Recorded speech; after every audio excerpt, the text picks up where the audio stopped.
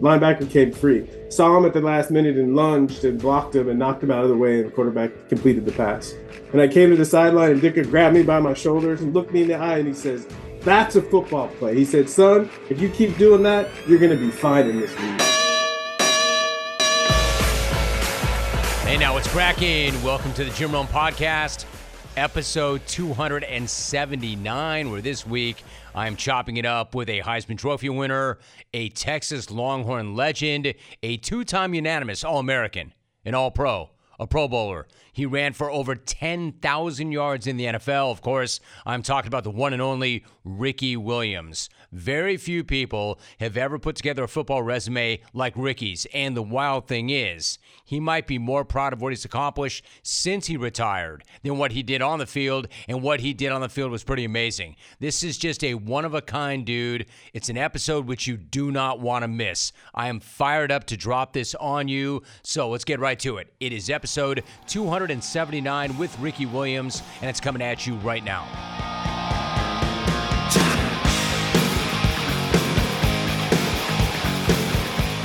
Ricky, my man, it is always great to get a chance to catch up, chop it up. How are things with you? And I'm just going to jump right in. What is your primary why in life right now? What's going on? Oh, wow. Starting off with the big question. Yeah, right? Yeah. My why is I wake up every morning passionate about building something. I learned to code a little bit the past couple of years. And it's the first time in my life that I've had a skill where I can take an idea in my head and turn it into something that people can use. And so my why is being creative, taking what's in my head and creating things that people can find use from. I'll tell you what, I absolutely love that. I love that. I didn't know that you were doing that per se, but how important is it then to have that why, to have that purpose, to have that intention, to have that reason that when your feet hit the ground in the morning, you do have an intentionality? Yeah. No, I think it's important for everyone, but I think after playing professional football for a decade, it becomes a necessity because that habit gets drilled into us. We had a strength coach, and every day, he's an ex-Marine, and he's like, juiced up on Red Bull, and every day he'd start practice, he'd start warm-ups with, every day is a beautiful day and every woman's a 10. And the kind of energy you have to bring on a daily basis to compete at that level, if you don't have something to replace it, I think a lot of guys, life is too dull because we have that comparison all the time. I mean, Ricky, it's so true, right? Like, I talk to athletes about this all the time. Not only that strength coach who's up in your grill and telling you, man, get after it. It's a great day. Every woman's a 10. But, like, when you're a high-level athlete, you've had that structure in your life, but you've had a structure that's been imposed upon you, and you've had people to tell you what to do, where to be your entire life, and then all of a sudden it's just snatched, right? It's all of a sudden it's not there, and then you have this time, and you don't really know what to do with it. Like, what was it like for you when all of a sudden you always had to be somewhere at this certain time, and then you didn't? Then you could do whatever you wanted and be wherever you wanted, whenever you wanted. What was that like? It took me a while, but I joke and I say I had a dry run. So 2004, I retired early, and I had a year to not do anything. And because I wasn't forced out, I walked away. It was easy for me to go and explore and try to find things that were truly important to me. And so when I came back for the second half of my career, I had found my why, and I had spent the off seasons and all my free time really chasing it. So for me, when I retired the second time, I hit the ground running because I already had preparation that I knew what I wanted to do. I found my passion. But that's why I think I was lucky to walk away early, because I think if I would have been done at 34 and I hadn't had that year away, I'd have been stuck. I wouldn't have known what to do or where to go, but I would have had this hunger for some kind of action and activity and structure. All right, so you've learned to code and you've been really creative like that, but in addition to it, you're also killing it in the cannabis industry with your Heisman cannabis brand, which was launched earlier this year. I love the name of the brand. I think it's clever as hell. Tell me about that particular venture. What is the mission behind Heisman? It's funny, like when I was a kid, I didn't plan that my business I'd be selling drugs. It's kind of Right? the opposite. but the way my story unfolded, I realized that it's not a story about selling drugs.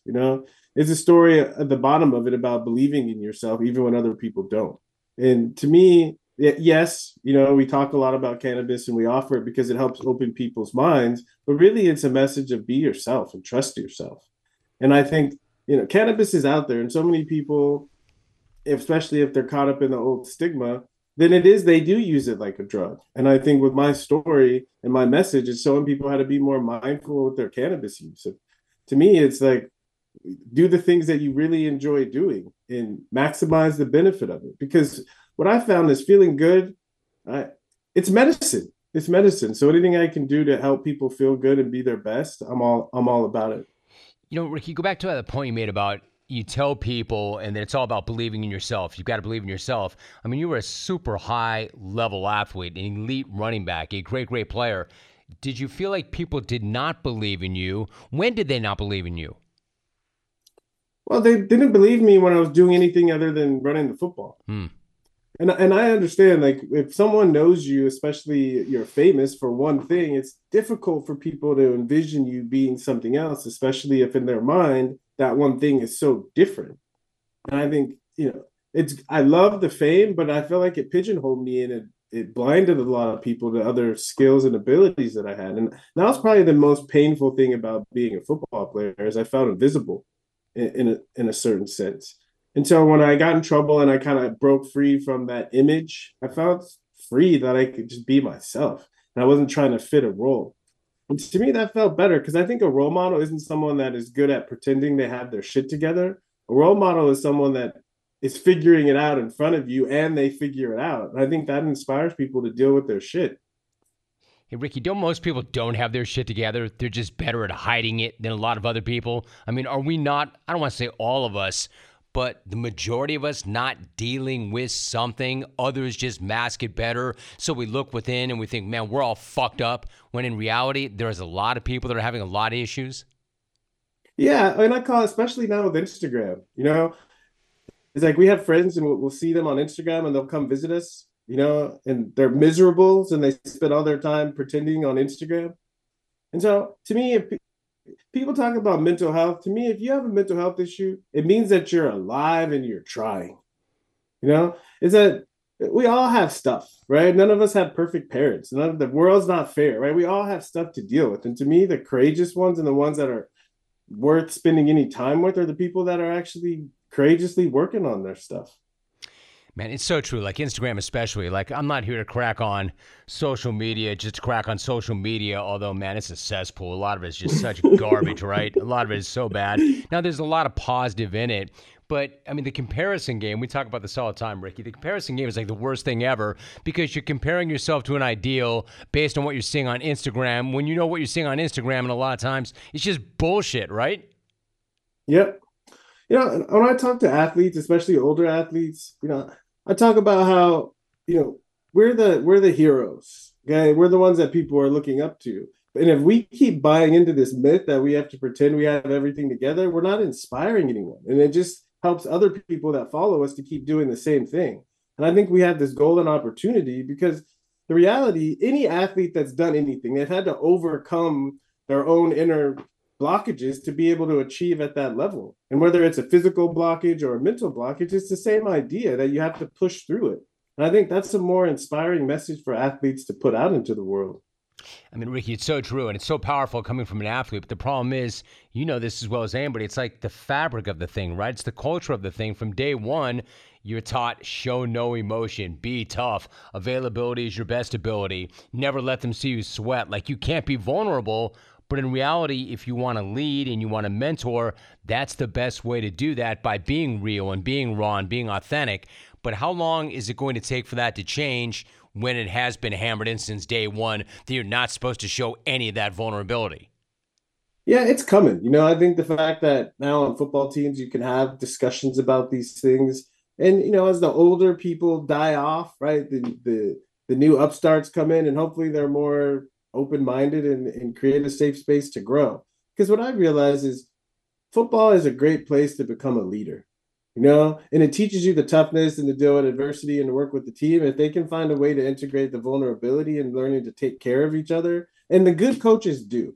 Right? If you're sitting in a team meeting with a good coach like Belichick or Coach Saban, they're talking about these things. They'll counter them with toughness because you have to be tough to do this, but they also counter with you got to take care of each other. You got to love each other. Let me talk to you for a moment about one of my favorite products ever, HelloFresh. What is HelloFresh? What it is farm fresh, pre-portioned ingredients and seasonal recipes delivered right to your doorstep. You can skip trips to the grocery store. You can count on HelloFresh to make home cooking easy, fun, and affordable, and that's why it's America's #1 meal kit. Kickstart a fresh fall routine with HelloFresh. HelloFresh handles all the meal planning and shopping to deliver everything you need to cook up a tasty meal right at home. They do the hard part, and you get to take credit. And when it comes to options, honestly, more is more. That's why HelloFresh's menu includes 40 recipes and over 100 add-on items to choose from every single week. I love it. Comes right to the doorstep, all these tremendous ideas and great meals. Find out for yourself.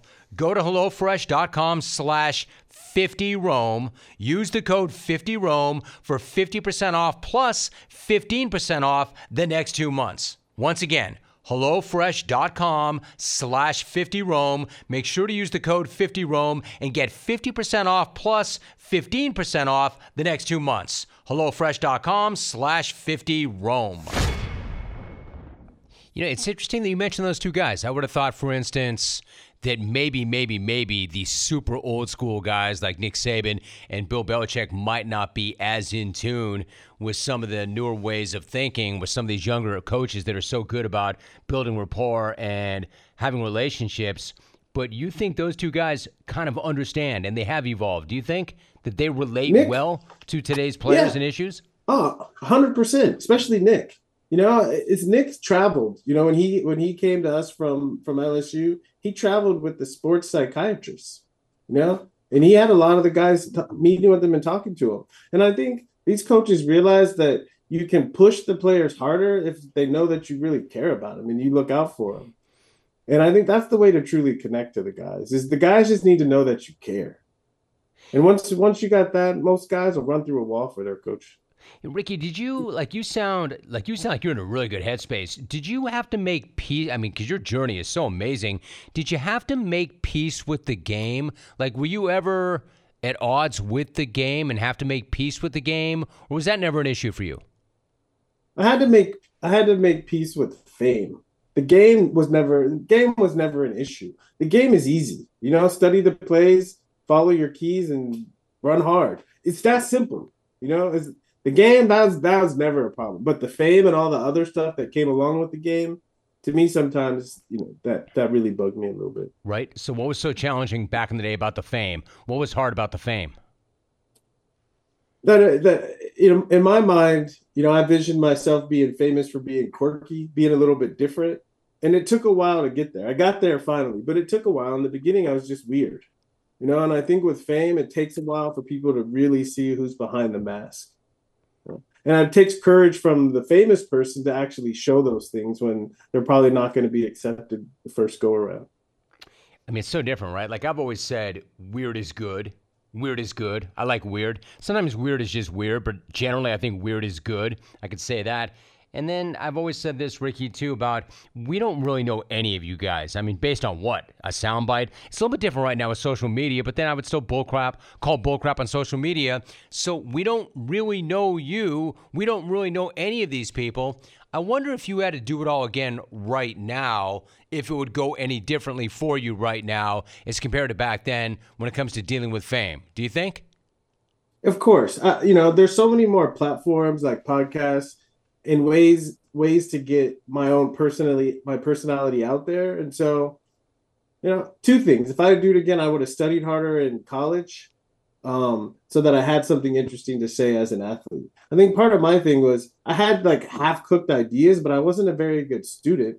And so they weren't useful ideas. And it wasn't until I I grew up a little bit, went back to school and really focused on educating myself, that I was able to form, coherent ideas that I can share with people.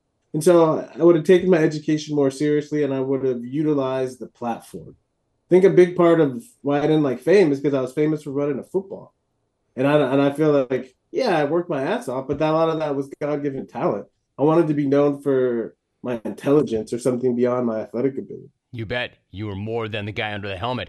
But then your career was so interesting. For instance, when Mike Ditka famously gave up the Saints draft capital, all of it in 1999, along with picks in the following draft, to move up to take you with the 5th pick overall, at that point, how much pressure did you feel to make an instant impact in New Orleans based on what they had given up to get you?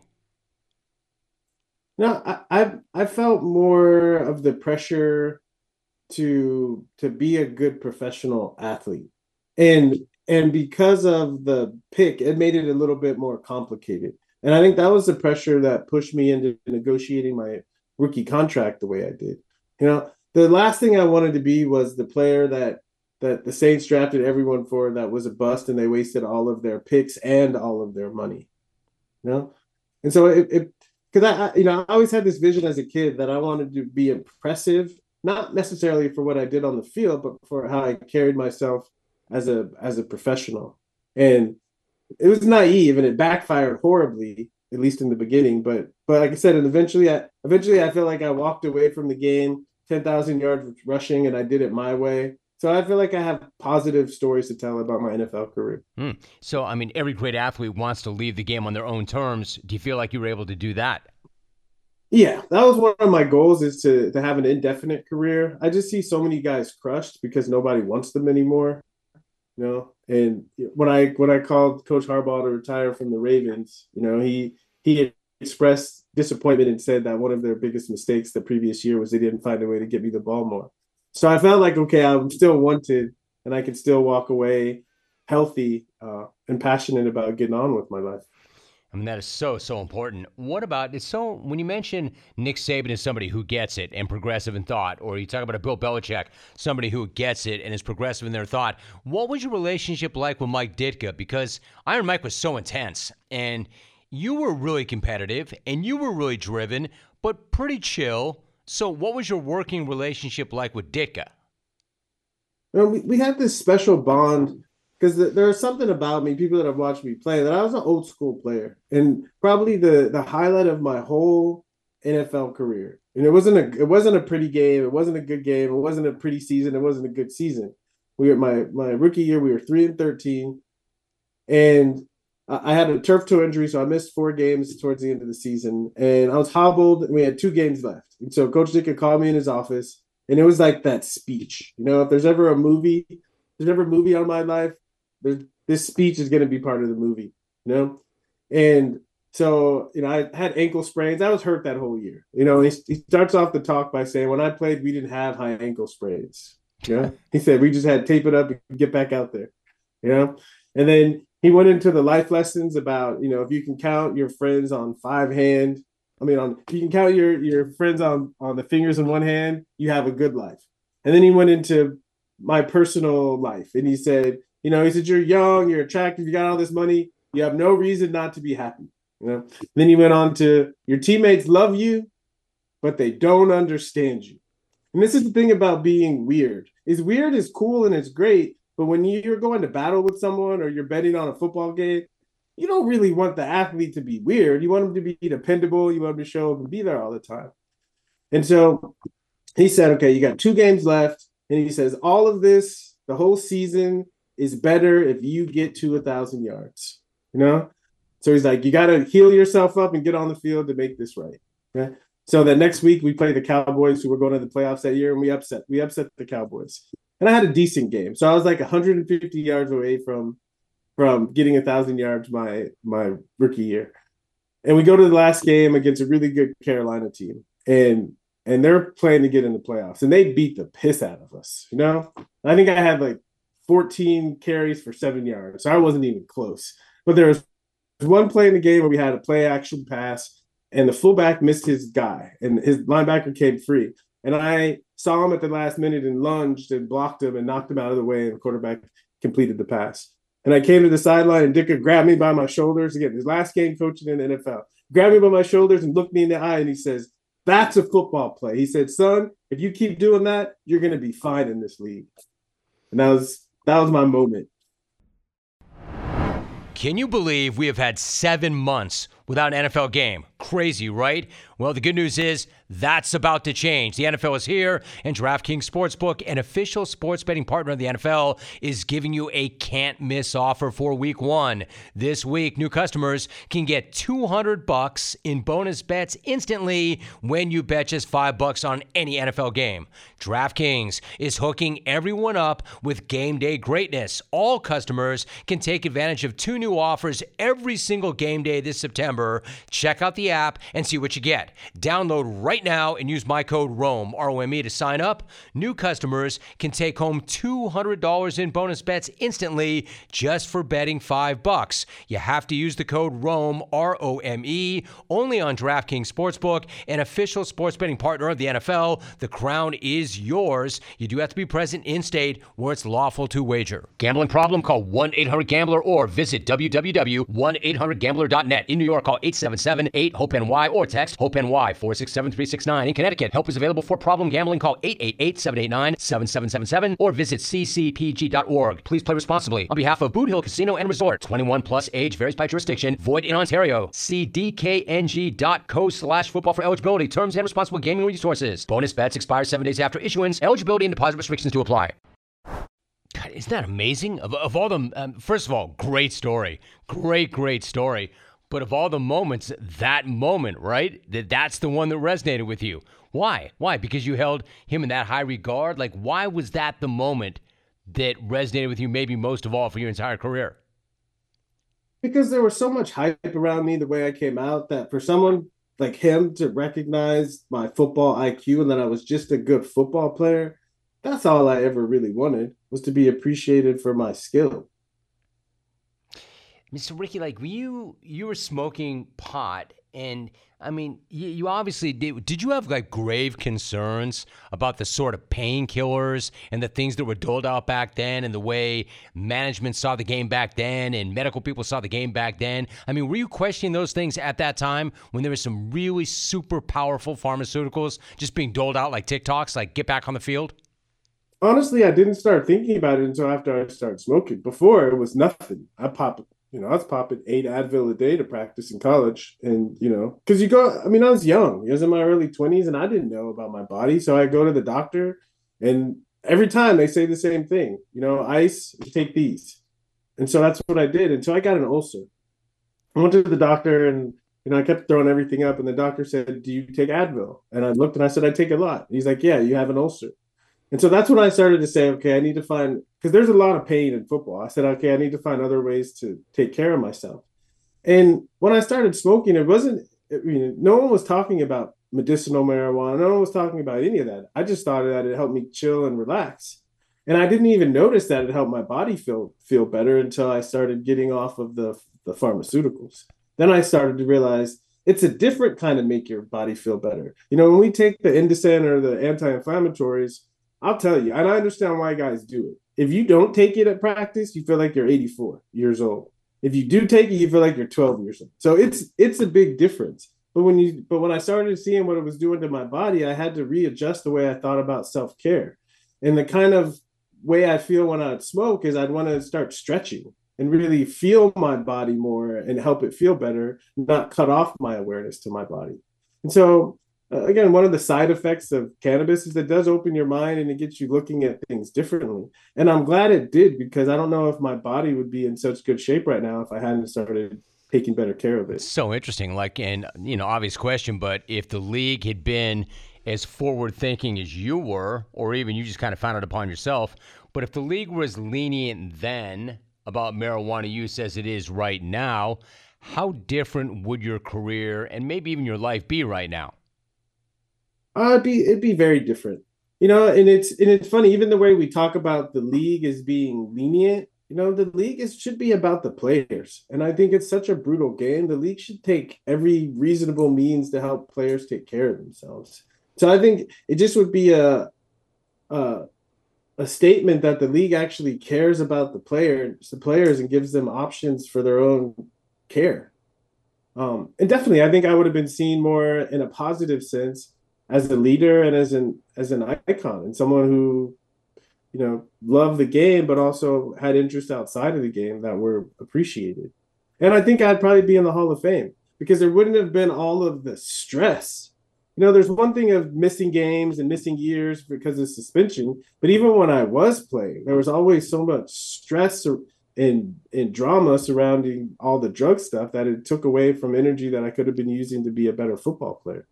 I think that's so interesting what you just said because you were suspended 5 times in your NFL career and you missed 2 full seasons. But to your point, it's not just the time that I missed from the game. When I was out there, I was carrying so much stress. So that was such a great inhibitor as well.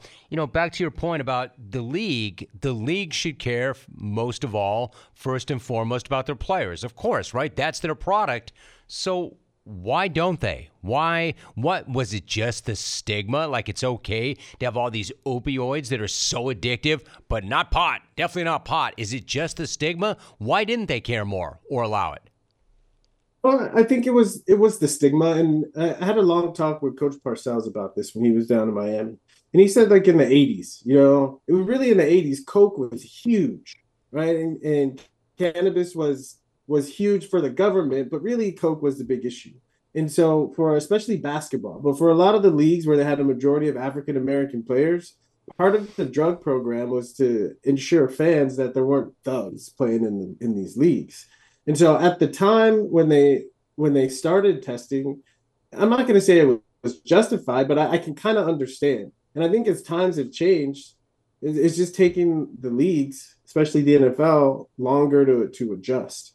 And even the idea of the leagues should take care of the players, that's also a progressive idea that, I'm glad that all the leagues are starting to do more of it because that's what you need for the longevity of the game and the dignity of the players is you got to take care of them.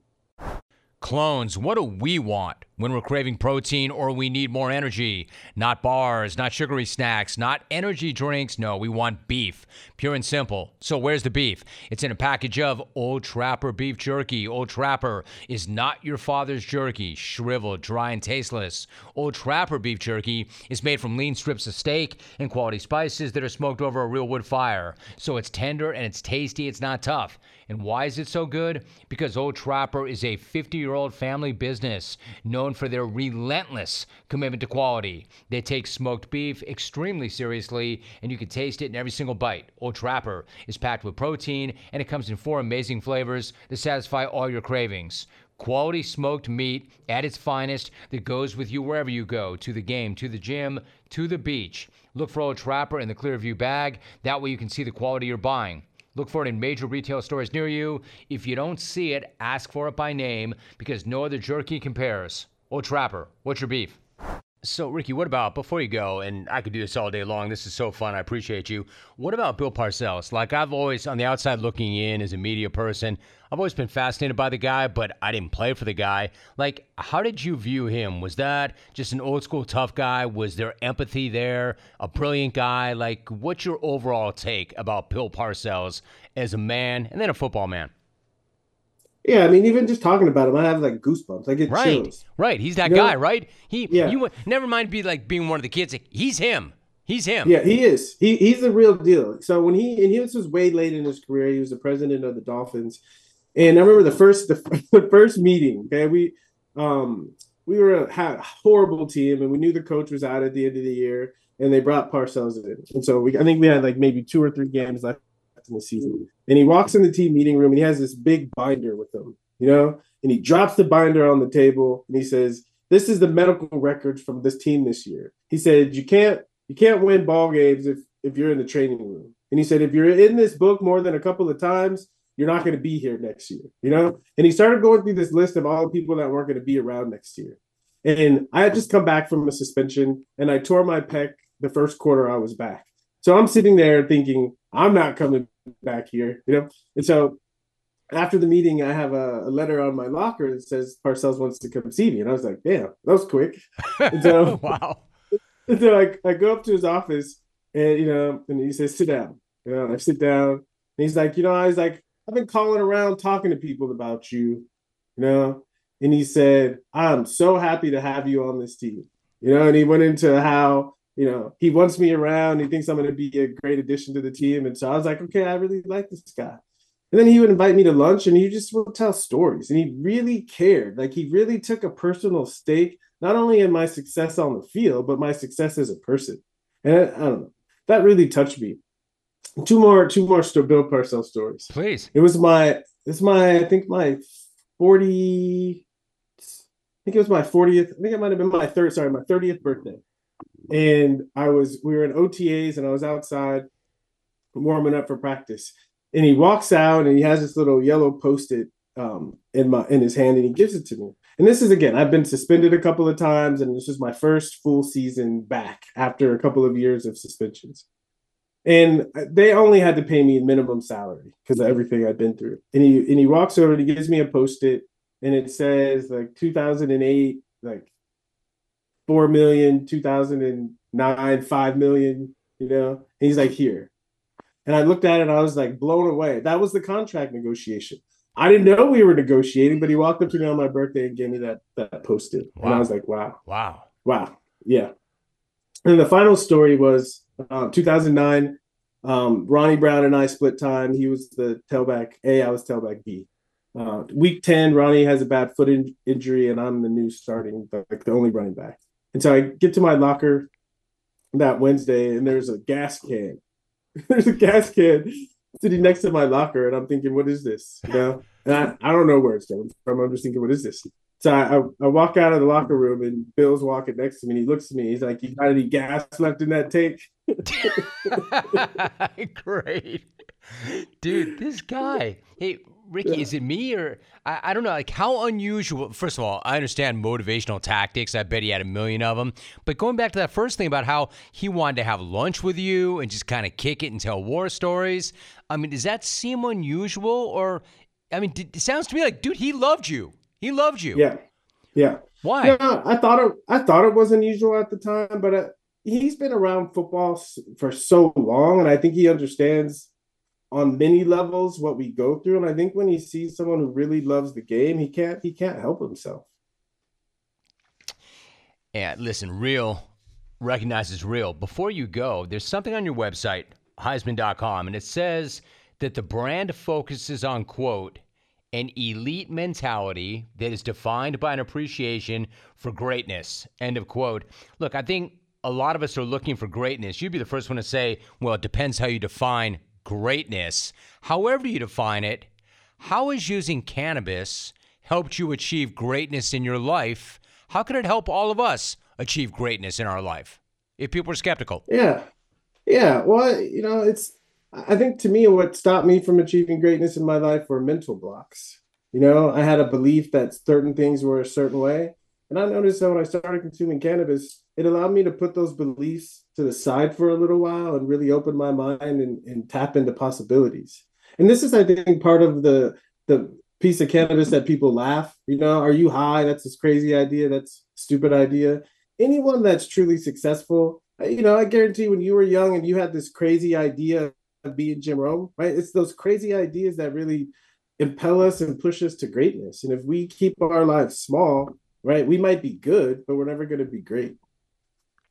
Hey, listen, you're so right. I did have that crazy idea, and you're right, I was not closed off. I was not inhibited, and I wonder if I would have that same idea if I was starting today as I did back then, because back then you just believed. You believed, like you said, you had to believe in yourself. Hey, before you go, I try not to play favorites. I try to be straight up, but I'm going to tell you a guy that I love, and he hasn't played a single NFL down.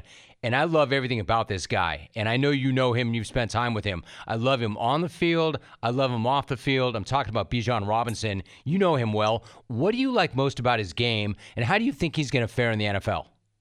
First of all, that smile, man. Every time he's always upbeat. You know, even right after he got hurt, he's still upbeat.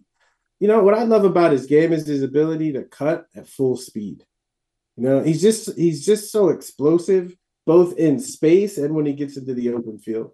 And I really love him in Atlanta because they're a team that actually schemes the run game. And I know they're going to use him in the slot as an H-back and everywhere. So I think it's a great fit for him to get the most out of his ability. Hey, Ricky, how do you feel about Texas against Alabama this weekend? And we keep hearing year after year, the Longhorns are back. They're back. They're back. They're back. Man, they are freaking loaded. Are they back? And how do you feel about them this weekend? Well, it seems like for the past several years we've had an early game to prove that we're back, and we've gotten really close, especially last year. I think this is the year. And I flashed back to 1995, the last year of Texas in the Southwest Conference, and Texas had been down for a while. Okay, my freshman year, we come in and we sweep the Southwest Conference and we win the last Southwest Conference. Okay, this is Texas last year in the Big 12. I could see maybe Texas coming back and winning the Big 12. Fast forward the next year, 1996, we entered the Big 12 and we won the first Big 12 title. So who knows, right? Texas can finish fast, finish strong this year, go on into the SEC blazing saddles and surprise people. So that's my prediction, and I'm sticking to it. That'd be a way to do it. That'd be a great way to go into that conference. So, Ricky, tell me before you go, are you out and about in Phoenix this weekend? And if so, what are you doing? Where can the folks find you? What's going on? Yeah, so we go into a market, I'll visit each market probably once a month, and I'll visit a couple of dispensaries. And really, when I visit dispensaries, they're like autograph signing shows. There's a line out the door and people bring their autographs. And it's cool because some of the people that come in have never been in a dispensary, but because they're fans, they come in for the first time. But also we're doing something different. So kicking off the NFL season at a consumption lounge called the High Lounge in Tempe. And I'll just be hanging out, smoking, watching Sunday Ticket with anyone who wants to come and hang out. Hell yes, dude. I love that idea. When are you coming to Cali? I know, right? So I live in Cali. We're looking at consumption lounges down in LA. Hopefully in the next 6 months we'll settle in and get it started. All right, so I didn't know that. I'm not going to push you on it. I didn't know that you were actually out here most of the time, but I love that idea. Is there a specific location in Phoenix that you can direct people to this weekend? Yeah, it's called the High Lounge, and it's in Tempe. Got it. Ricky, listen, I appreciate you, and I always appreciate the conversation, man. It's always great to get caught up. You sound absolutely awesome. It's great to have you on this pod. I want you to know I appreciate that. That's like no small ask on my part, so thank you very much for making time. Great conversation. All the best, dude. Great talking to you. Yeah, it's always a pleasure. I enjoy it every single time.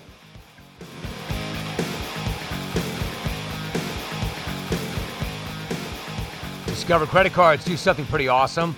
At the end of your first year, they automatically double all the cash back you've earned. That's right. Everything you have earned doubled. All the cash back from eating at your favorite restaurant doubled. All the cash back from that trip where you sort of learned to snowboard also doubled. And the best part, you don't have to do anything ridiculous to get it. Discover does it automatically. Seriously, though. See terms and check it out for yourself at discover.com/match. I'm telling you, nothing quite like chopping it up with Ricky, so my enormous thanks to him for making the time to stretch it out for the original Side Hustle. He truly was an athlete and a scholar and a thinker and way ahead of his time. He had a totally unique football journey, and now he's on a totally unique journey in his second career, which is why he is exactly the kind of guest and conversation that this very podcast and Side Hustle were built for. And there are so many more outstanding combos where that one came from. In fact, 278 of them to be exact. Give any one of them a spin. Every last one of them holds up. And if you want a heads up the next time that an episode drops, take a second and just hit subscribe. And that way it will find you and you will not have to go looking for it. And trust me, you will not regret it. Again, find the subscribe button, smash that thing, and I will catch you for episode 280 next week. See you then.